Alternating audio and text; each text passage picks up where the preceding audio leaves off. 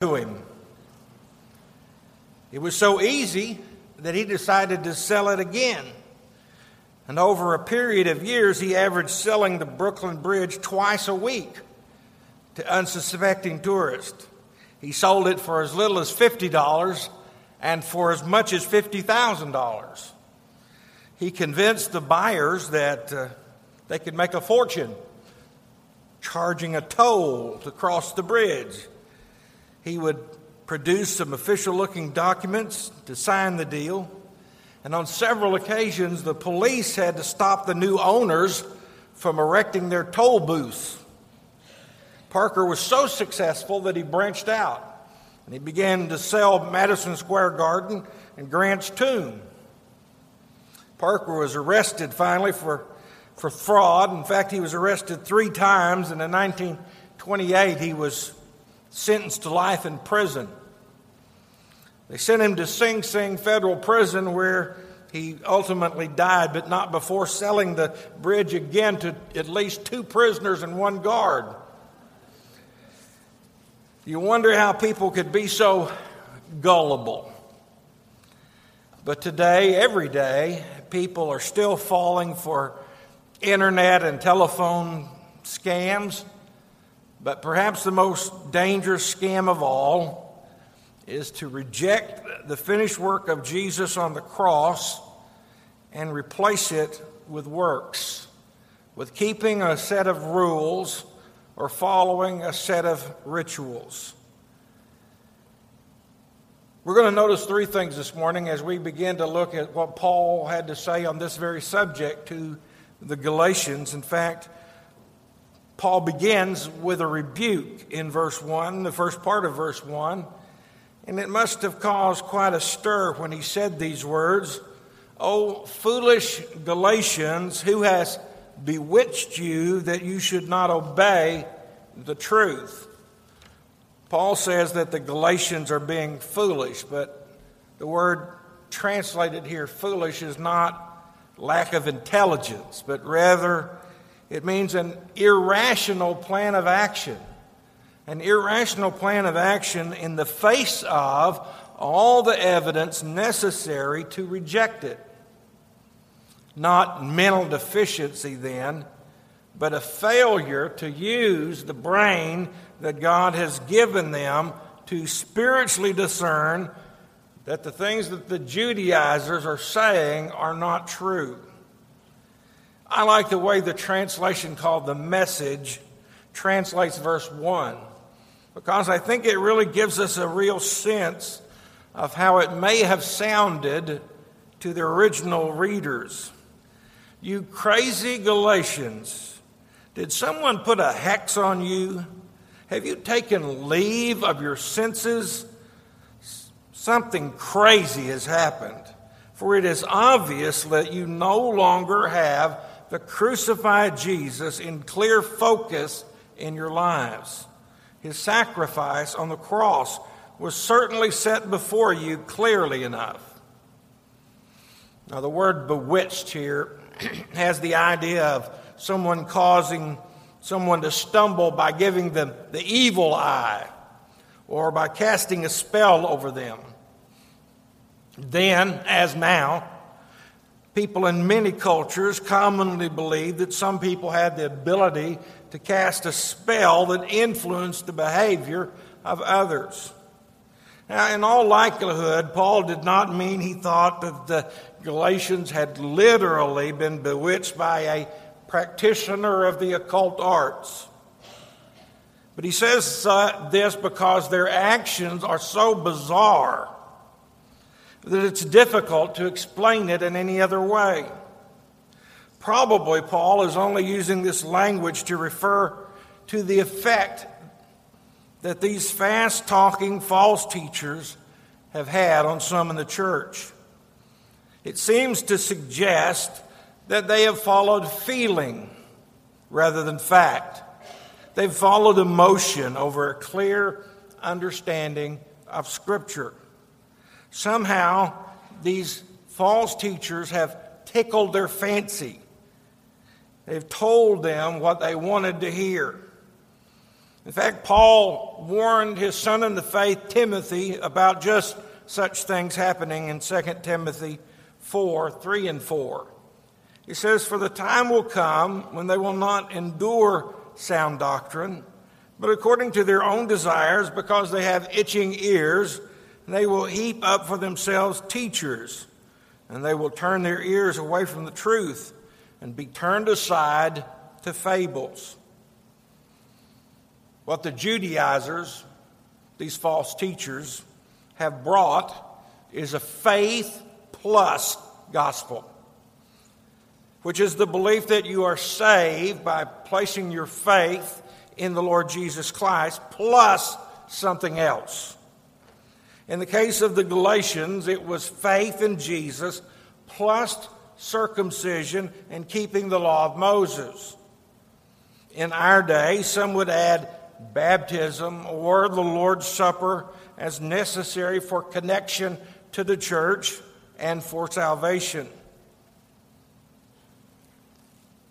There are others today who want to introduce special conditions or requirements that supposedly add blessings to the finished work of Christ. They're looking for some kind of second blessing, an additional experience of grace, whereby they receive more of the Holy Spirit than they imagine was granted to them at salvation. Still others fall into some kind of legalistic system of do's and don'ts, hoping to improve their standing before God by doing or not doing certain things. Paul is saying that we do not begin by faith and then grow by works. We are not only justified, that is, saved by faith in Christ, we are sanctified, that is, we grow in Christ by faith. The biblical truth that we are saved by grace alone, through faith alone, in Christ alone, is the truth that guides our lives from the beginning when we are saved to the end when we leave this life. In any case, the Galatians have believed a delusion that had caused them to depart from a simple faith in the sufficiency of the cross. In order to break this spell, it seemed that they needed to look again to the cross. And so Paul's rebuke is followed by Paul's reminder in the second part of verse 1. And he looks and tells them, before whose eyes Jesus Christ was clearly portrayed among you as crucified. He talks about two things here. He talks about, first of all, the method, and then secondly, the message. There is a purposeful contrast between the way the false teachers in the first part of the verse bewitched these individuals and how he, in the second part, clearly or publicly portrayed Christ. Clearly portrayed is a translation of a Greek word that means a public notice that is posted. We would say placard. When they put up a sign, yard sale, for rent, for sale. He's saying that is how clearly the crucifixion was presented before these people. Paul contrasts the false teachers' methods, which are underhanded and secretive, with his, which have been direct and open. And Paul is left wondering how the Galatians could have missed the message since it was so clearly presented. And then he begins to talk about the message itself. The message of the gospel has always been the message of the cross. Paul says of himself in 1 Corinthians chapter 1, verse 23, we preach Christ crucified. It is the story of God's only Son dying on the cross for sin and the implication of that death for the salvation of the world. It was a real person. It was a real cross. He was nailed upon that cross by particular individuals who would have been spattered by the blood of Jesus as they nailed him to that cross. He offered there the perfect, once for all time sacrifice for sin. And it is this sacrifice that we know was accepted because the Father raised him from the dead. Paul literally says, having been crucified. Perfect tense, which denotes something that was done in the past that has present, continuing significance. If ever an event qualified for that status, it is the crucifixion of Jesus. What the Galatians needed was to remember that Christ did everything that was necessary for salvation. He did it on the cross. How could they believe then that their works could add anything to what Jesus has already done on the cross? And Paul's reminder led to Paul's rhetorical questions. Beginning in verse 2, this only I want to learn from you. Did you receive the Spirit by the works of law or by the hearing of faith? Are you so foolish, having begun in the Spirit, are you now being made perfect by the flesh? Have you suffered so many things in vain, if indeed it was in vain? Therefore, he who supplies the Spirit to you and works miracles among you, does he do it by the works of the law or by the hearing of faith? Rhetorical questions are questions that really not questions at all, because the answer is obvious, so obvious that it goes unanswered. The question is meant to engage the reader or the listener in a way that forces them to arrive at the desired answer. It is the answer that matters, not the question. If Paul were writing today, he would probably begin here by saying, just tell me this. The point is that he wants to know if they will answer his questions honestly, it will destroy all the arguments of the false teachers. So Paul now appeals to the Galatians' own personal spiritual experiences. Now, I'll back up just for a moment to say a word of caution is necessary. One can get carried away with the significance of experience in evaluating spiritual realities. The gospel is true regardless of my experience. We do not want to be guilty of reasoning from experience to truth, but from truth to experience. Experience is not to be discounted, but it must always be tested by truth. That being said, Paul says to the Galatians, it all comes down to this. It's either or. You are either saved by works, your own efforts, or you are saved by faith, but it cannot be both. So Paul now asks them to consider their own experience, their own salvation, and answer the question, did it come by faith or did it come by works? The question that Paul asks is a very simple question with simple answer, but the answer has profound implications. So here now are the four questions.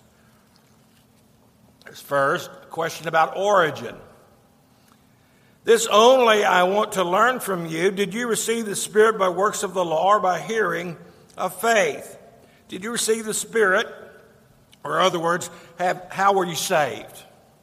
Was it by works of the law or by hearing the message of faith? And when Paul speaks of their receiving the Holy Spirit, he's referring to salvation. The obvious answer is that they knew that they had been saved by grace through faith. the presence of the Holy Spirit in the life of a believer is the greatest proof of salvation. In his letter to the Romans, Paul wrote in Romans 8:16, "The Spirit himself bears witness with our spirit that we are the children of God."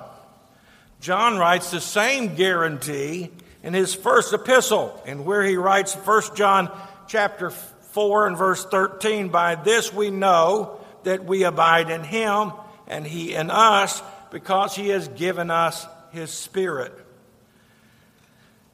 What Paul says here helps to clarify an important truth about the work of the Holy Spirit. Some Christians teach that the Holy Spirit is a special gift that Christians receive sometime after their salvation. The belief that a second blessing is possible.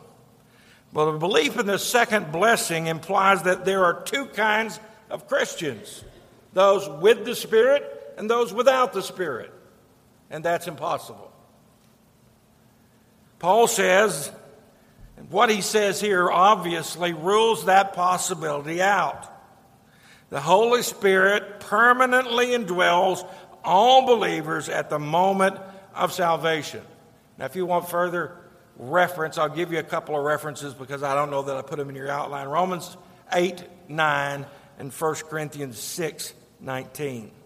The second question is a question about completion. He says, "Are you so foolish, having begun in the Spirit, are you now being made perfect by the flesh? If you know that you are saved by faith, how can you believe that you are being made perfect," which means complete, "by the works of the flesh?" The same word that is translated perfect here is used in Philippians chapter 1 and verse 6. It says, "He who has begun a good work in you will complete it until the day of Jesus Christ." So when Paul spoke of bringing faith to completion, it may be that the false teachers are telling the Galatians that what Paul has taught them is good, but there's more that he has not taught them. But it's not enough. If their salvation began by faith, it will grow and be completed by works, they teach.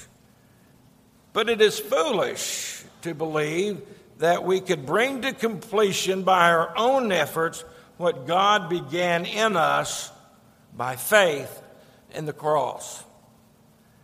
The third question is a question about suffering. He says, "Have you suffered so many things in vain, if indeed it was in vain?"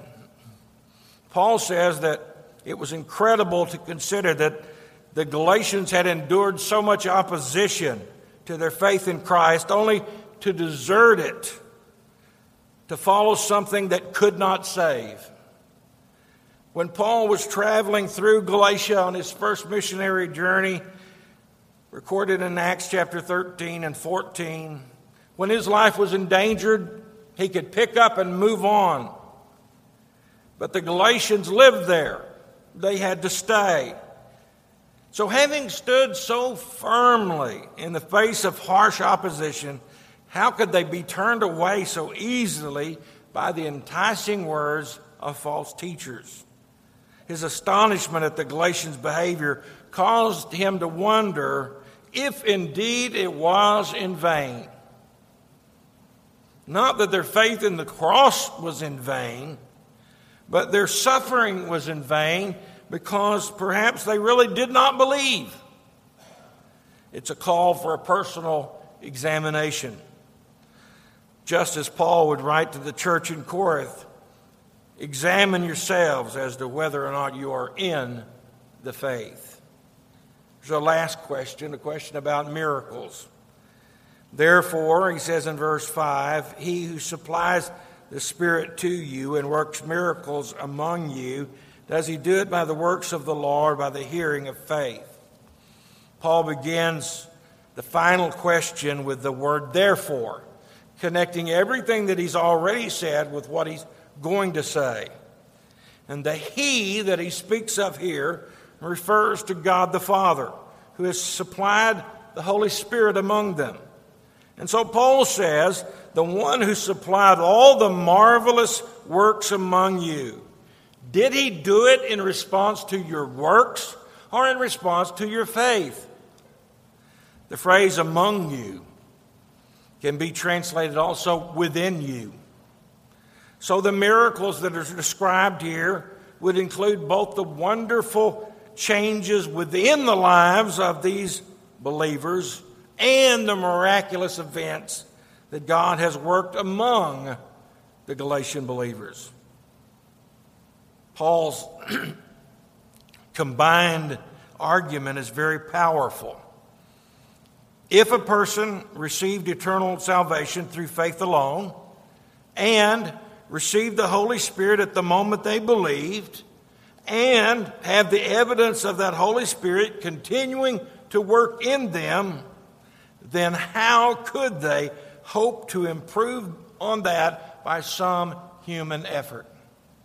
So why should they have been so foolish as to let themselves be led astray into believing that God would add additional blessings only if they practice the ritual laws of the Jews? Paul says, in effect, don't you see it? All these things that you have experienced so far contradict everything these false teachers have been telling you. Did you receive the Spirit by works of the law? Were you saved by works of the law? No. Did you progress in your Christian life by your own works? No. Did you suffer for the sake of works? No. Did you receive miracles by the keeping of the law? No. Your whole life revolves around faith. So based on the answers to the questions, it is best for you to abandon the false teachers and continue to walk in the truth of the gospel. Unfortunately, the ability to be led astray is still with us. It seems that the church can still be bewitched just as easily today. Through the centuries, error after error has arisen. And we look back, we're able to see some of the errors of the past, but we seem blind to the errors of today. One motto of one of the denominations today is open hearts, open minds, open doors. It's a nice motto and it has a catchy phrase, and it's a wonderful thing to have a soft and tender heart toward God. But sometimes people's heads are softer than their hearts. Their minds are too accommodating to wrong and unbiblical ideas, and they don't think things through to see if they are really true according to the Bible. And that is a sign of spiritual immaturity. The great old Scottish preacher of the past century, Alexander MacLaren, said, "We often court the coming of the evil influence, and we are willing to be fascinated and turn our backs upon Jesus. Mysterious it is, for man does not ordinarily empty his pockets of gold in order to fill them with gravel. Mysterious it is, for a thirsty man will not usually turn aside from a full, bubbling, lively fountain to see if he can find any drops remaining in the green scum, stagnant and odorous, at the bottom of some broken cistern. But all these follies are sanity as compared with the folly of which some are guilty, times without number, when having known the sweetness of Jesus Christ, we turn away to the fascinations of the world." Let's pray. We recognize, Father, that the enemy is still at work, still offering a false gospel, false responses to take us away from a living and vital relationship with Jesus Christ. Father, I pray that you'd help us to guard our hearts. And to guard our hearts, first of all, by seeking to become ever more knowledgeable about your word, so that we might know truth from error, no matter where it may come from. Pray that you'd help us to be willing to stand for the truth, even in an age in which that's not a very popular thing to do. Father, I pray that you give us strength, endurance. Help us to walk the steps of faith. Father, there may be someone here this morning that has never really placed their faith and trust in you. And so, Lord, I pray that here in this place right now, that they might recognize that they're sinners, turn to you, ask for forgiveness of their sins, receive what Jesus has done on the cross in complete payment for their sin. I pray that each of us who have already accepted forgiveness for our sins would live in the knowledge of that salvation, live in the knowledge of that forgiveness. Father, help us to walk for you in this world in which you placed us. We ask these things in Jesus' name.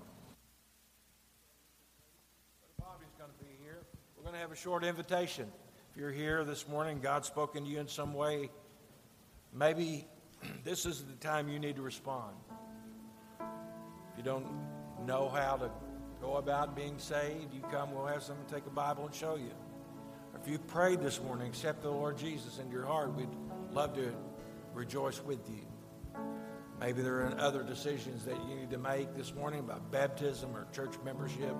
Whatever that may be, I'd invite you to come right now while we sing.